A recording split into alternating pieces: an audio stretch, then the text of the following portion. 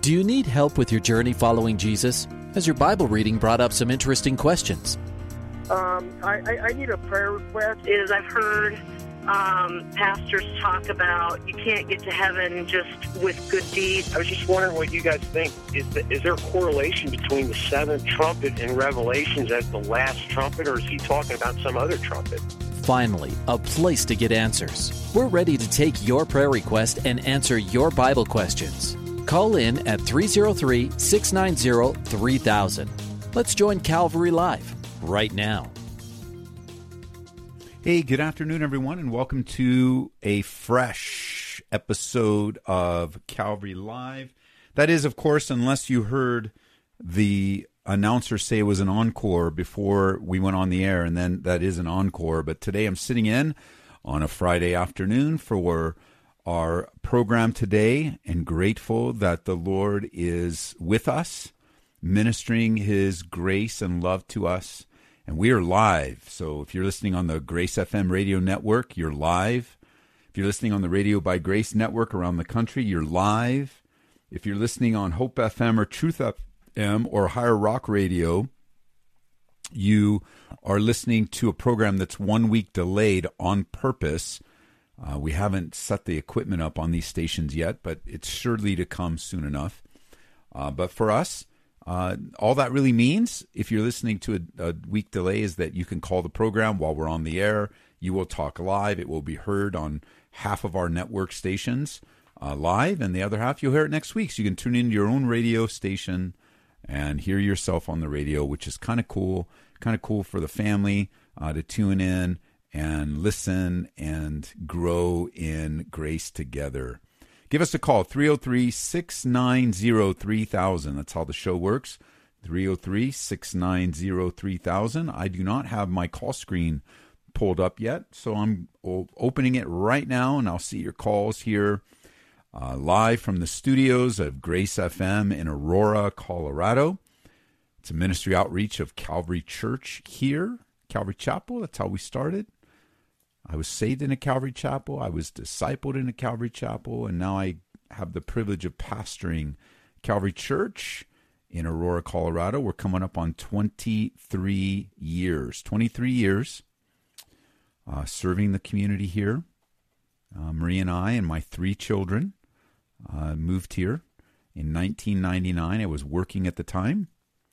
And so I had the privilege of taking a transfer with my company, so they paid our way out here. Isn't God good? He paid our way out here, moved us, put us in an apartment, took care of us while we opened up our home for a Bible study.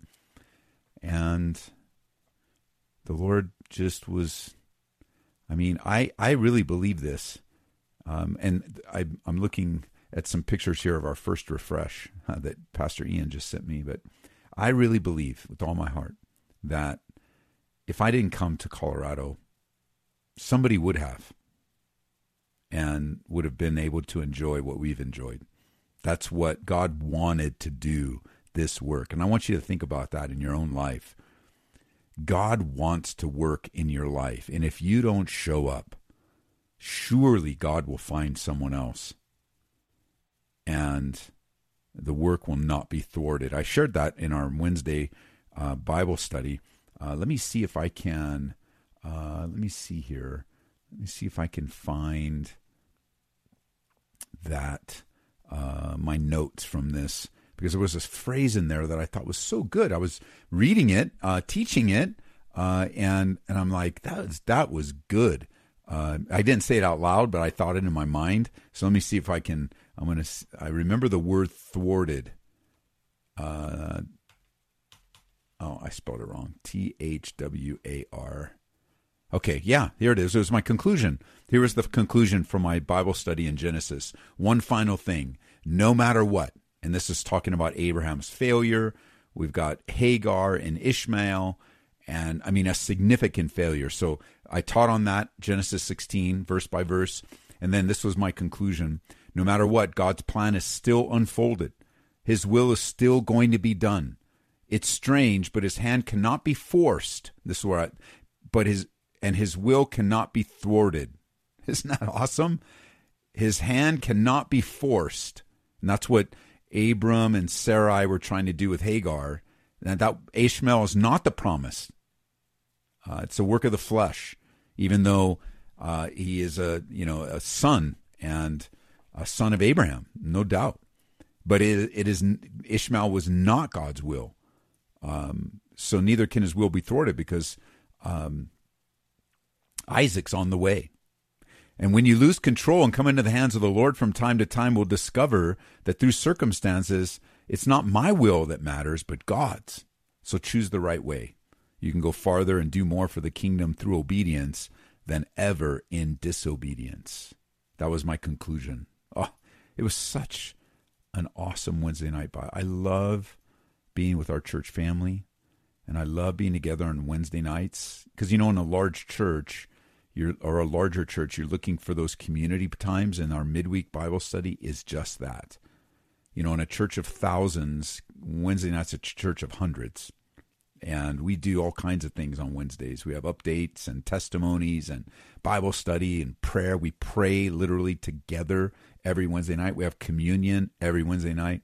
We have different worship leaders with different gifts and styles and skill sets. Unbelievable. I love what God's doing in our church. All right, full lines. Denver, Brent, line 1. Welcome to the program. Hi, Ed. Hi.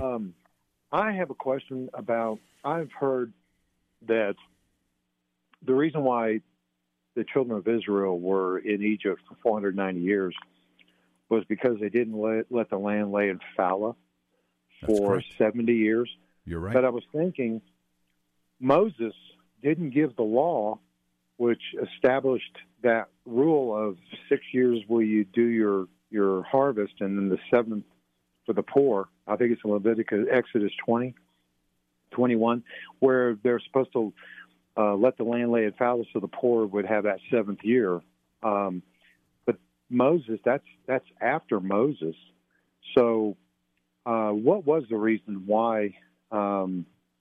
I think there is an explanation as to why they would be in bondage for that time, but the rule of the land being laid in fallow to rest came after the Torah was given by Moses, after the Exodus. Well, I want you to make a distinction between God's ways and will and when they were written down. And the idea of rest was established in Genesis. In the very creative process, 6 and 1 was a pattern that was given to mankind of the rhythm of how to relate to God. You work 6 days, you rest the seventh. And so God is not going to hold the children of Israel accountable for something that they didn't know. The reality of Jerusalem being broken down, the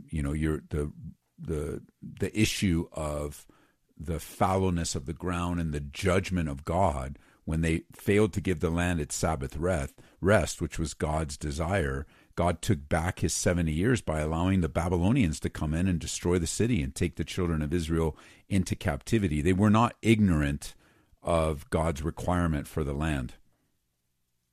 So did they make that mistake several different times? One, I guess, up till during the time of Joseph for that time, and then in Exodus 20:21, they're given that requirement, and then in Babylon, did they make that mistake often? Or the 70 years of captivity to the Babylonians accounts for the 490 years of the children of Israel just generationally working the land to get as much as they could. And it's the distinction. What's important is to understand the distinction between the heart, the heart of the matter, the letter of the law, and the spirit of the law. What does God really want? He wants obedient, submissive children. He desires us to do what he says, and the reality of the purposes of God in bringing us about to draw us to himself. The law is just simply a reflection of God's character and nature toward us. And the children of Israel, the 490 years are paid for in Babylon, but the reality of the children of Israel being allowed to be brought into captivity are a lot of different reasons. I mean, the time that they spent in Egypt was preparation. God allowed the Egyptians to enslave them. Remember, Joseph had great favor with the Pharaoh, but not with the next Pharaoh. And with the next Pharaoh, God allowed the country of Egypt to enslave the Israelites. But we see they didn't know why, but we know why as we see it now. At least we see part of the reason, and that is that God was going to grow a nation there, and he was also going to have that nation leave very prosperously, and then he was also going to show Pharaoh and the world his power through Moses. And I mean, we could go on and on for that list, but you have a variety of reasons for the sovereignty of God in the purposes of why the children of Israel are in captivity or in bondage. Sometimes it's of their own sin. I mean, look at the book of Judges. That all of the pain in the book of Judges was their own sin.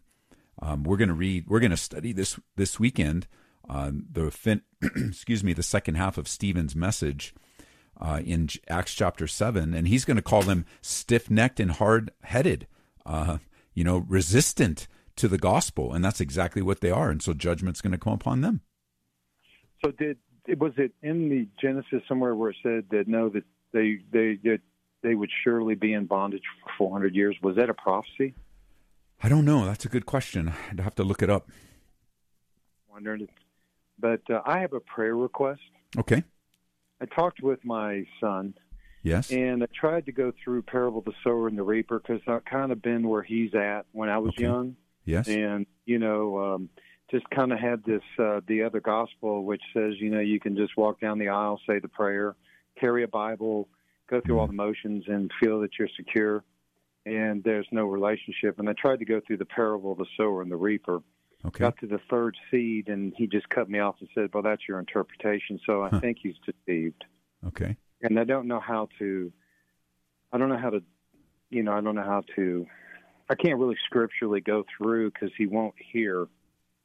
And I was actually praying maybe you would, talk to him, but maybe that's a discussion for another time. Does he come to the church here? No, he's in Hawaii. He's he's a pilot and for Hawaiian Airlines, and love him, but going through a lot of stressors and stuff, and just needs to enter God's rest. But I'm very scared for people who feel they're right because they walk down the aisle and said a prayer, but they're believers, but probably not born again. Yeah. And there's all people who, not all people who believe are born again, but all people who are born again are believers.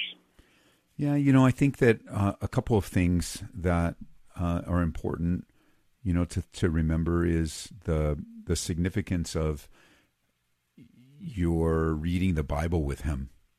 The whole, and even though, first of all, the reading the Bible, the faith comes by hearing by the Word of God.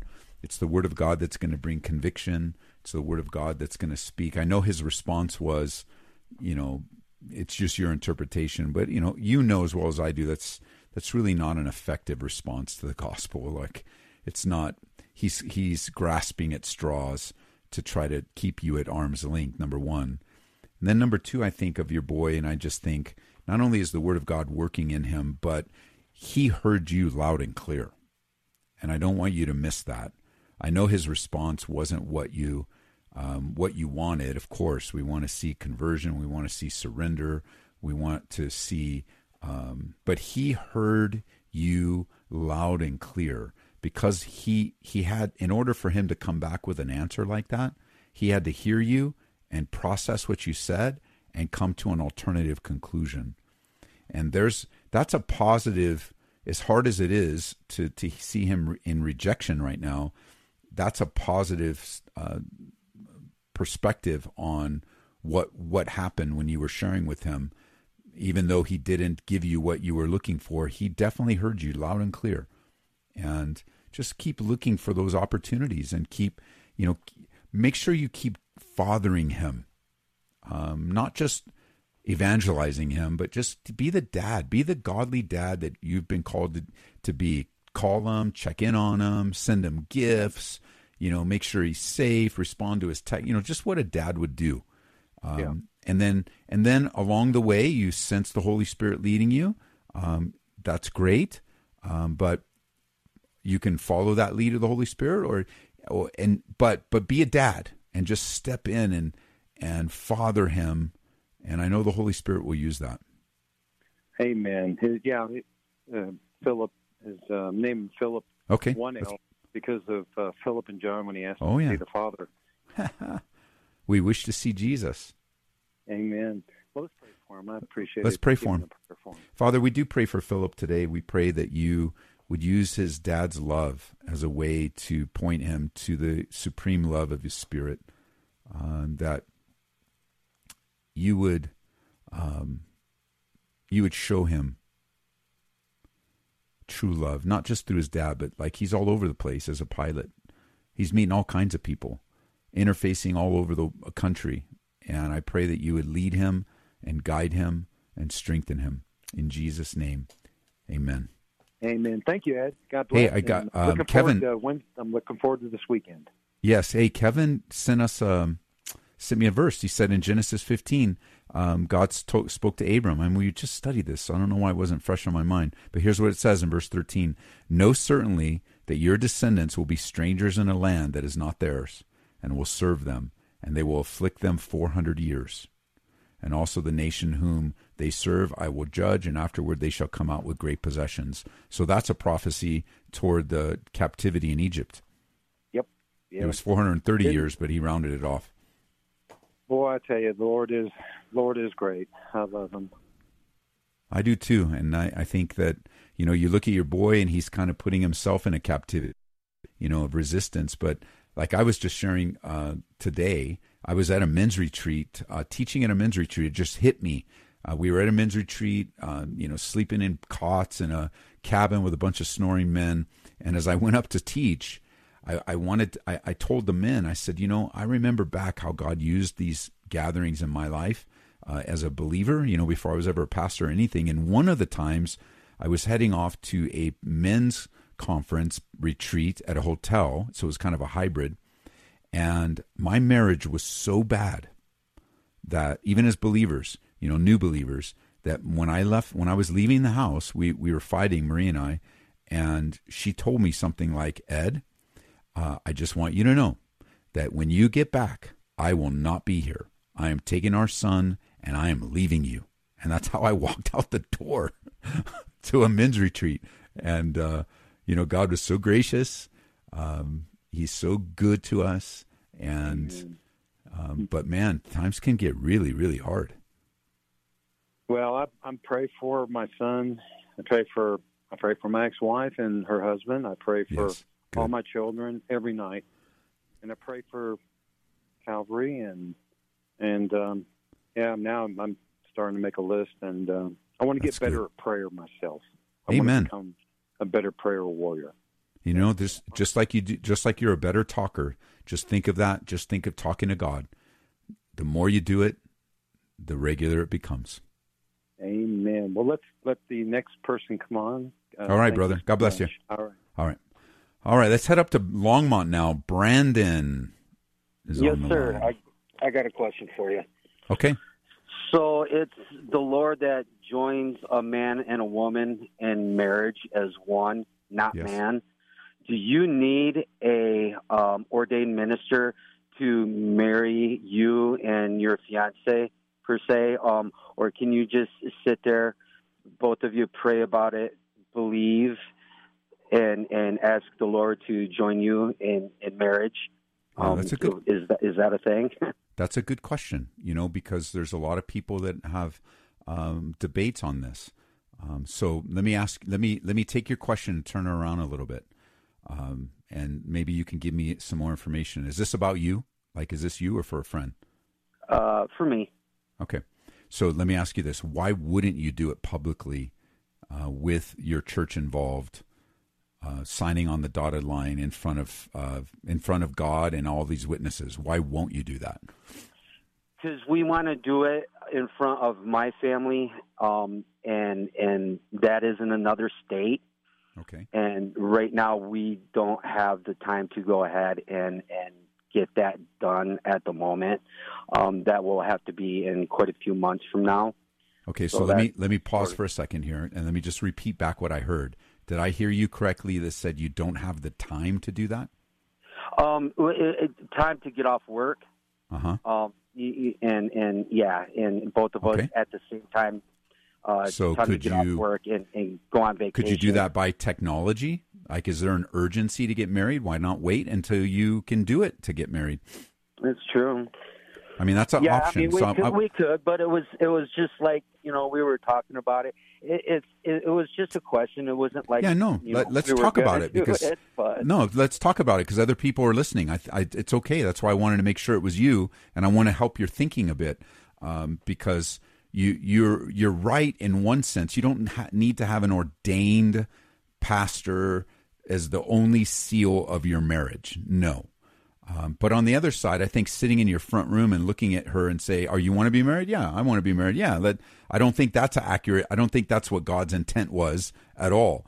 I do think that although Adam and Eve, you could say the first wedding ceremony was witnessed by God and the animals, that is a uniqueness in that ceremony, right? There's a uniqueness because there's nobody else on the earth. And then over time, you can see how among the Jewish people as they worship God, it's a family event. It is a dramatic, amazing, involve the family and community event among the Jewish people. And of course, in Western culture, you have signatures and you have legalities and things that will help express a covenant that you're making with your spouse publicly. And so let's go through a few steps. Okay. Number one, are you living together? No. Okay. Are you guys having premarital sex together? No. Good. Okay. So you're in a very good position of either waiting just a couple months until you guys can work things out so the family can, or within the context of your own church family, have a ceremony that might be in an office or might be, after a Sunday service, so that there is someone that's witnessed there. There is the process of signing on the dotted line. There is something that's necessary where you're saying, I'm making this covenant publicly and I want you to hold me to it. And that's the difference of doing something privately. You're like, well, but my wife's going to hold me accountable. Have you been in any kind of arguments with her yet? Oh, for sure. Yeah, I mean, we all have. So like that kind of accountability is just not going to fly. You need people in your life to say, I want the world to know that I've made a public commitment to forsake all others and commit myself to her. And she's not enough, especially in the heart of marriage. She's not enough to hold you accountable to your vow when things get really, really bad. Mm-hmm. And another thing that I would suggest is, have you guys done any premarital counseling with your pastor yet? No, we were talking about that, but we have not yet. Because that's a real helpful tool, that Marie and I didn't have at all. Like, we didn't know how to be married. We didn't have models for it in our home. My parents were married, but not really strong models of marriage. And my wife grew up in a single parent home, so we didn't know what we were doing, especially biblically. And premarital counseling is very helpful to plan and prepare. And it sounds like you're very sincere. You're born again, right? Yes, sir. You guys are born again. You're very sincere. So the question sometimes is, asked, if someone burning in passion and we just got to get married so we can come together. And I get that point too, but let's do the best, man. This is the best. This is the best, one of the best days of your life. Let's do it big and as big as we can. It doesn't have to be millions of dollars for a ceremony, but let's get everybody involved and let's do it and let's honor our wife and bless her and that would be my 5-minute answer. Okay. Well, thank you for that very much. That helps out thank you. I appreciate it. Let me give you an example. I got another example just popped into my head. When Marie and I, we were together when we weren't saved, rank unbelievers, teenage parents. And when we decided to get married, God put us together again. She had left me for a couple of years, came back into my life. We decided to get married. We were just going to go to Vegas. That was enough for us. We're going to go to Vegas, let Elvis marry us or whatever. I don't know. We didn't even have the plans, but we were going to go to Vegas, just go take care of it. And when my parents found out, they said, oh, no, we want to be a part of it. We want to help you. We don't have any money for a ceremony, and we didn't have a big, huge ceremony, but it was enough where we could invite family and friends. And even though we weren't saved, every time somebody gets married, believer or unbeliever, they have a picture of the relationship between Jesus and his church. And that's another reason to have a ceremony where the gospel can be preached to your friends, to your family's friends. Like there's a lot to be said that if you guys can do it in a bold way in your own family, God will totally use it for his glory. Good deal. That's what we'll do. So. All right, brother. God bless you, man. All right, you too. Thank you, sir. Bye. All right, bye-bye. Yeah, the other side of this question is, we just don't want to get married. We want to be common law marriage. And common law marriage is not real marriage in the sense of making a covenant publicly. Common law, the common law marriage statute was put on the books in most states to protect mostly the woman when she's abandoned by the man who doesn't want to keep his covenant. Now, that's not what Brandon was talking about. That's why we had to talk about it. I didn't want to assume anything, but there is another side to this question that, guys just, I just want to marry you, just want to hang out with you, and we don't need a ceremony. A ring's no big deal. It's just a piece of paper and all that. And I'm like, no. The union of a man and a woman, one man, one woman, one lifetime, is an amazing covenant and reflection of God's love for you and for me. And it's to be an event, I believe. I know you can't always do it. I mean, I'm talking, and it doesn't have to be elaborate, like today's wedding plans, where I got to have $1 million dress and $1 million the wedding. No, you don't. You can do what you have. You can do the best that you can with what you have. And it's okay. I've been to a lot of different weddings. They've done it a lot of different ways, and it's beautiful, wonderful. I've officiated weddings. There's nothing like seeing everybody gasp when the bride is revealed. Nothing like seeing the groom cry his eyes out when he sees his wife. It's nothing like seeing the pictures and the family and the friends. It's really good stuff. So we're coming up already to the first half break. You're listening to Calvary Live. I am in the studio on a Friday. You bet. I got called. I was texted today. Hey, do you want to do the show? And I said, yes, I have time. I'd love to do it. And so getting to sit in on our own show, and we created Calvary Live just for you, with you in mind, so we could talk about the things of the Lord together, answer questions, pray together, take the pastors outside, away from the pulpit, so you could talk to them directly. And you just never know which way a show is going to go. And I'm grateful that you've joined us.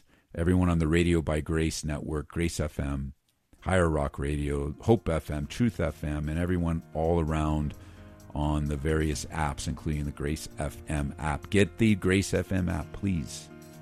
It's a great addition. It'll be your go-to app as you listen to these phenomenal Bible teachers from Colorado and beyond. You hear the music. We're going to take a quick break, and then we'll be right back.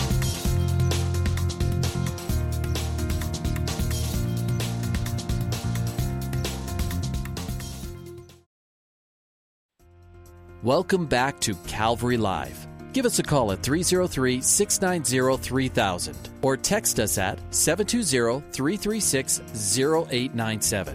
Let's join Calvary Live right now.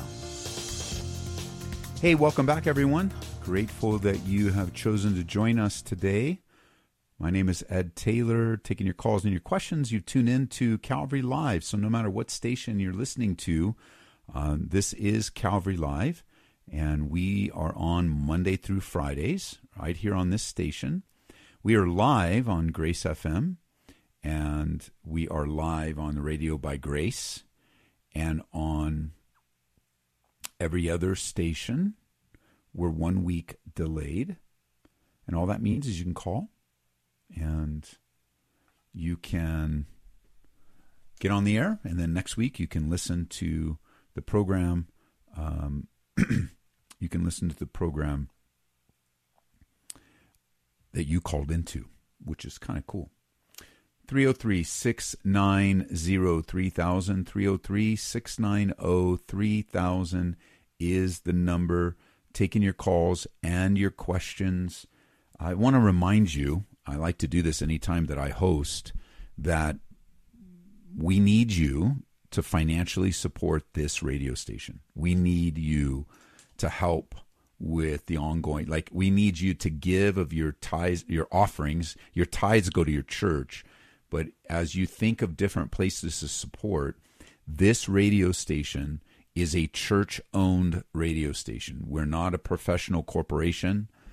We're not run with, all these it's a church. I don't just imagine your church, of all the things your church does, that on top of that, they run a radio station, many times a full power. I know that you guys in Meridian, that you're going to be working in Idaho, they're going to be working on a full power station that's going to reach most of Boise and beyond, which is going to be great.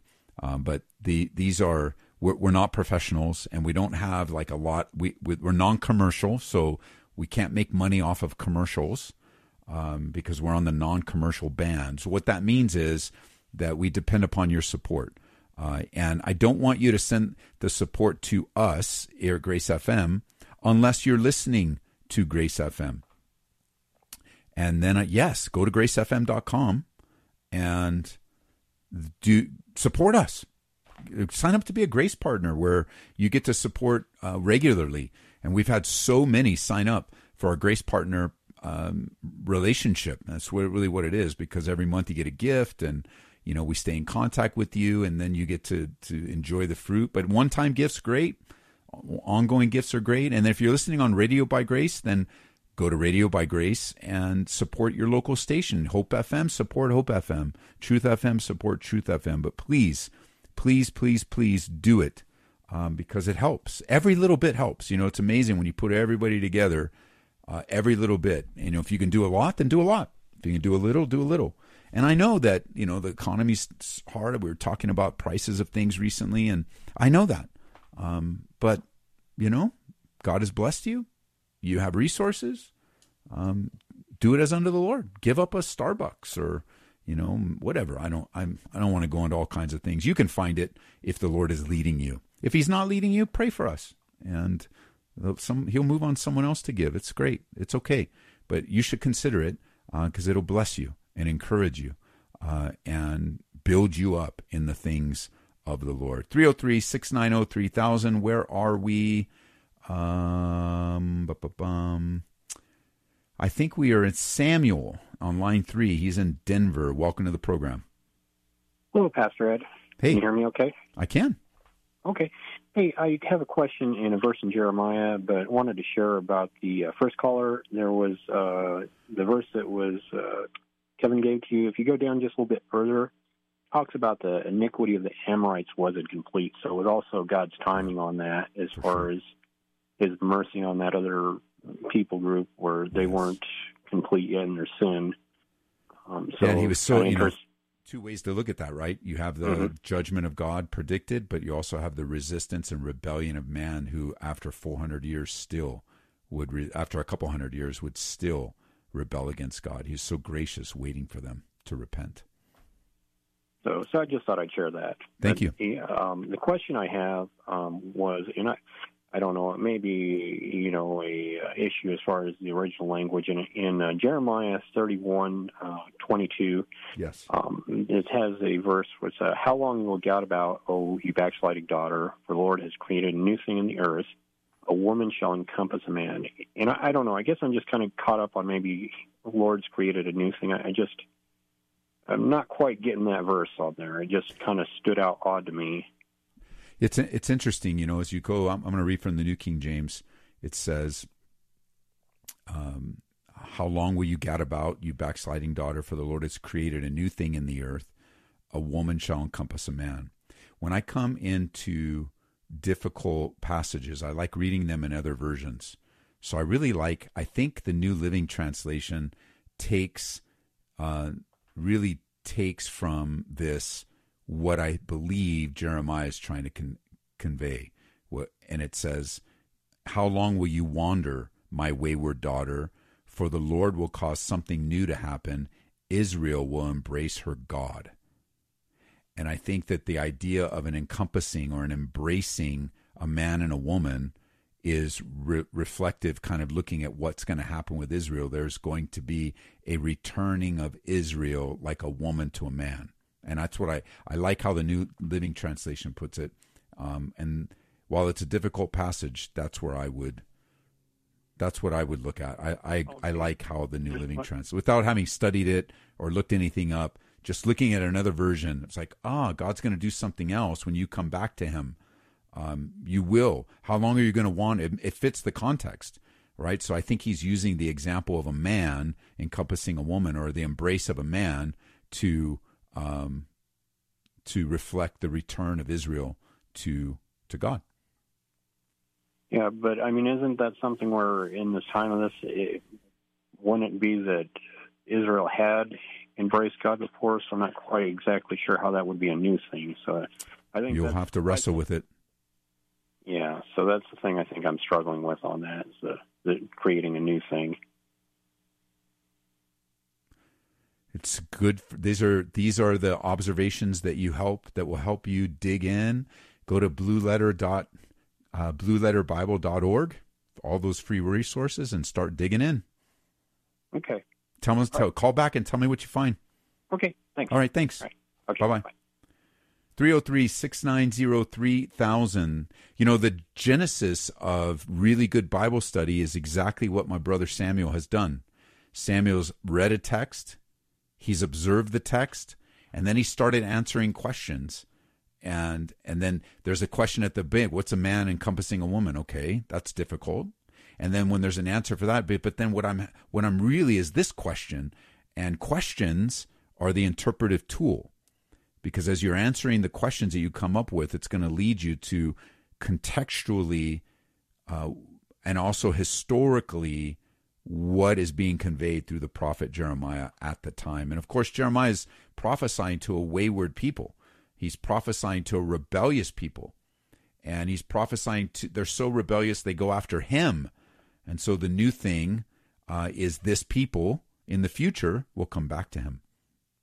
Again, I haven't dug deep on it, but I know that as you dig deep, you'll come to some more answers. And I can't wait to hear them, Samuel. All right, Greeley now. Eileen, welcome to the program. Thank you for taking my call. You're welcome. I have a question about Jeremiah, too. Yeah, great. And like you said, he was prophesying to a lot of rebellious people. Well, there's a couple of verses in Jeremiah where the Lord tells him basically, do not pray for these people. Yes. For I will not listen to you. And I'm thinking there's so many today that are rebellious against God. And I guess I struggle with, do we still pray for them? Well, Lord's telling Jeremiah not to. I do think you need to take into account that this was God's word to Jeremiah. So if you're praying for someone and you believe God has given you the answer to stop praying, then stop praying. Okay, but I wouldn't go into my prayer closet and say, I read Jeremiah, so God, I'm not going to pray for my enemies anymore, because I have the progressive revelation of Jesus to me is to pray for my enemies. And if he gives me some kind of sense where he hasn't, but I guess he could. He does it with Jeremiah. I know he does it again with Joshua, remember? He tells Joshua, stop praying. There's sin in the camp. I'm paraphrasing. When Achan, after he's so desperate, what happened? I can't believe people died and we were defeated at Ai, and God's answer to Joshua was, stop praying, get up, and go back and deal with the problem. And so that certainly can be an answer. And surely you could receive that from the Lord, but I wouldn't base it on Jeremiah. I would base it on the new covenant, walking in the new covenant with Jesus. And, Jesus prayed for his enemies, and I'll never see him stopping.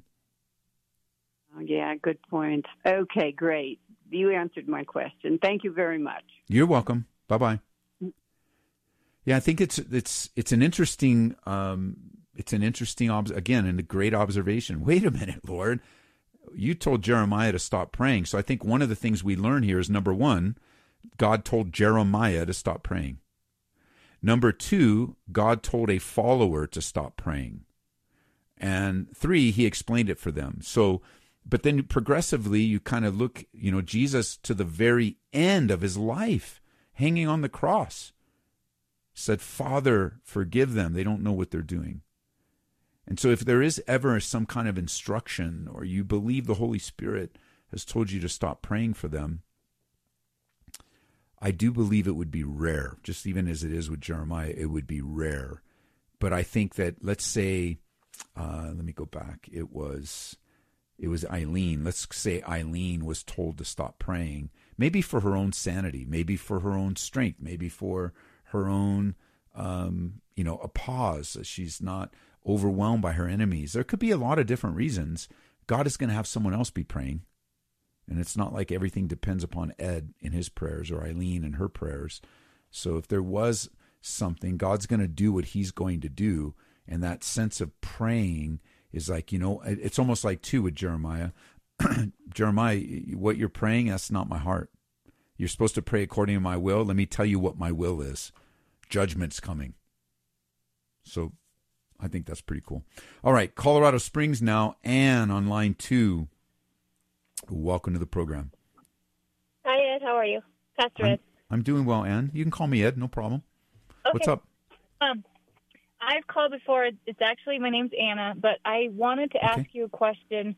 I've been dealing with a lot of anxiety. I've called before. I told you I lost both my parents 3 months apart from each other. My dad passed to COVID, and so my main thing is I just am being kept awake at night. I've got a story to tell and to share, but I'm dealing with that. How do I know it's God? I know it's God, but how do I take that step in faith forward? And I don't know where to start. If I could write a book and have it go through a ministry or something like that. And I did get your contact information so we could text on it further, but I would just like some prayer. I did get baptized. Good. At Lake George.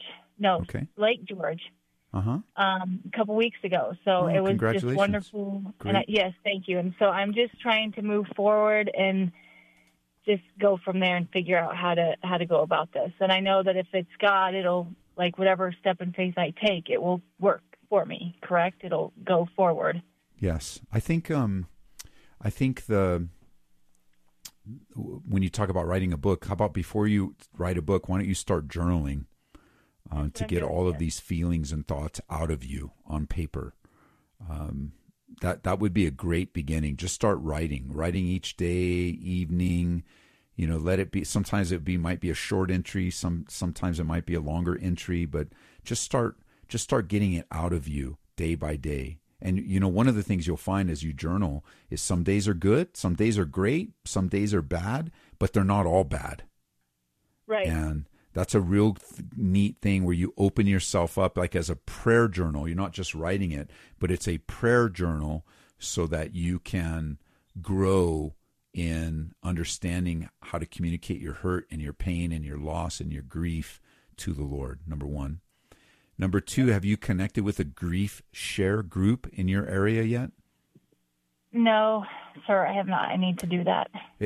I think you're ready for it. I do. I hear that in your voice. I think you're ready. You can go to griefshare.org. Oh, okay. And they have the meetings all over, the state. We held Grief Share up here in Denver, and I'm certain there are classes down. Maybe Rocky Mountain Calvary has it, or Calvary Worship Center down there has it. But if they don't, I'm sure there's other good churches that have Grief Share. And that will give you some real solid, practical tools.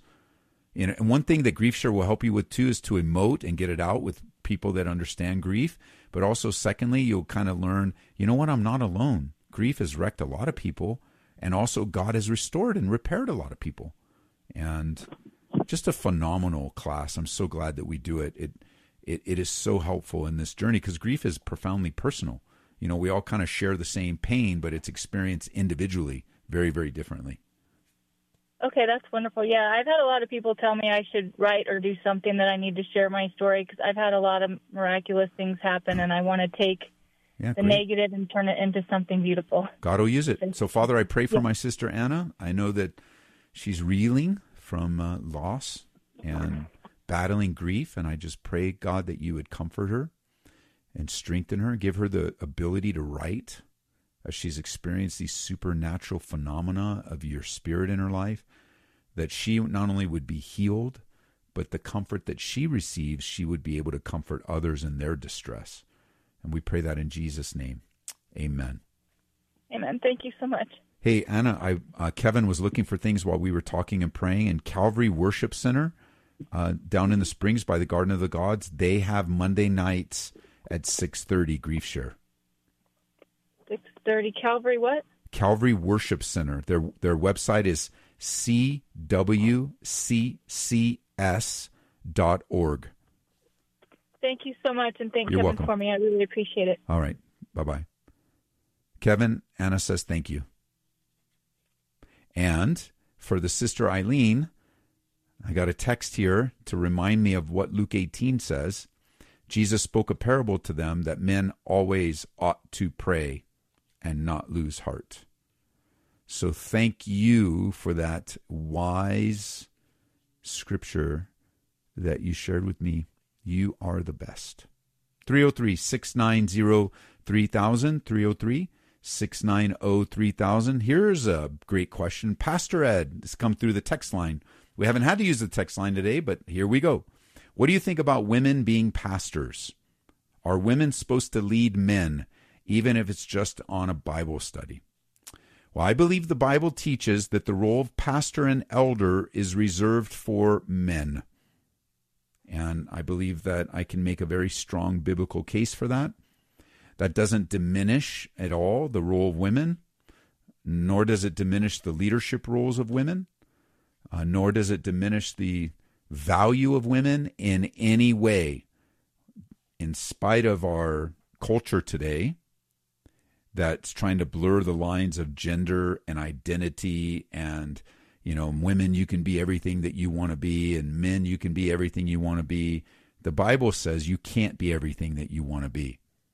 It's impossible.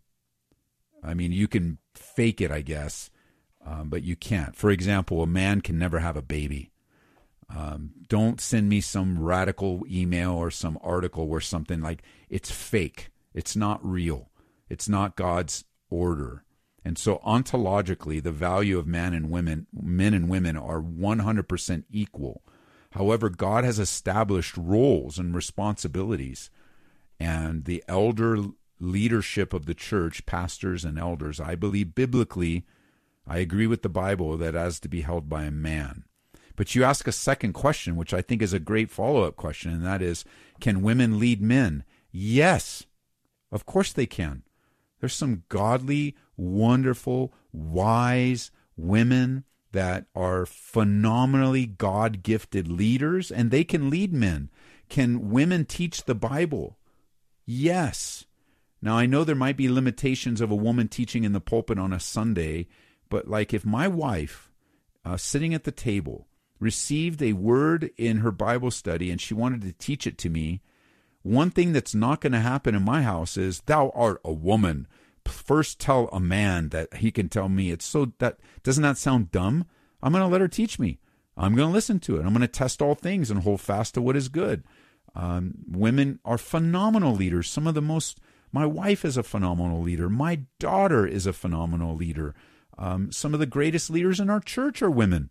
Those are two truths that are parallel. They don't contradict one another. They complement one another.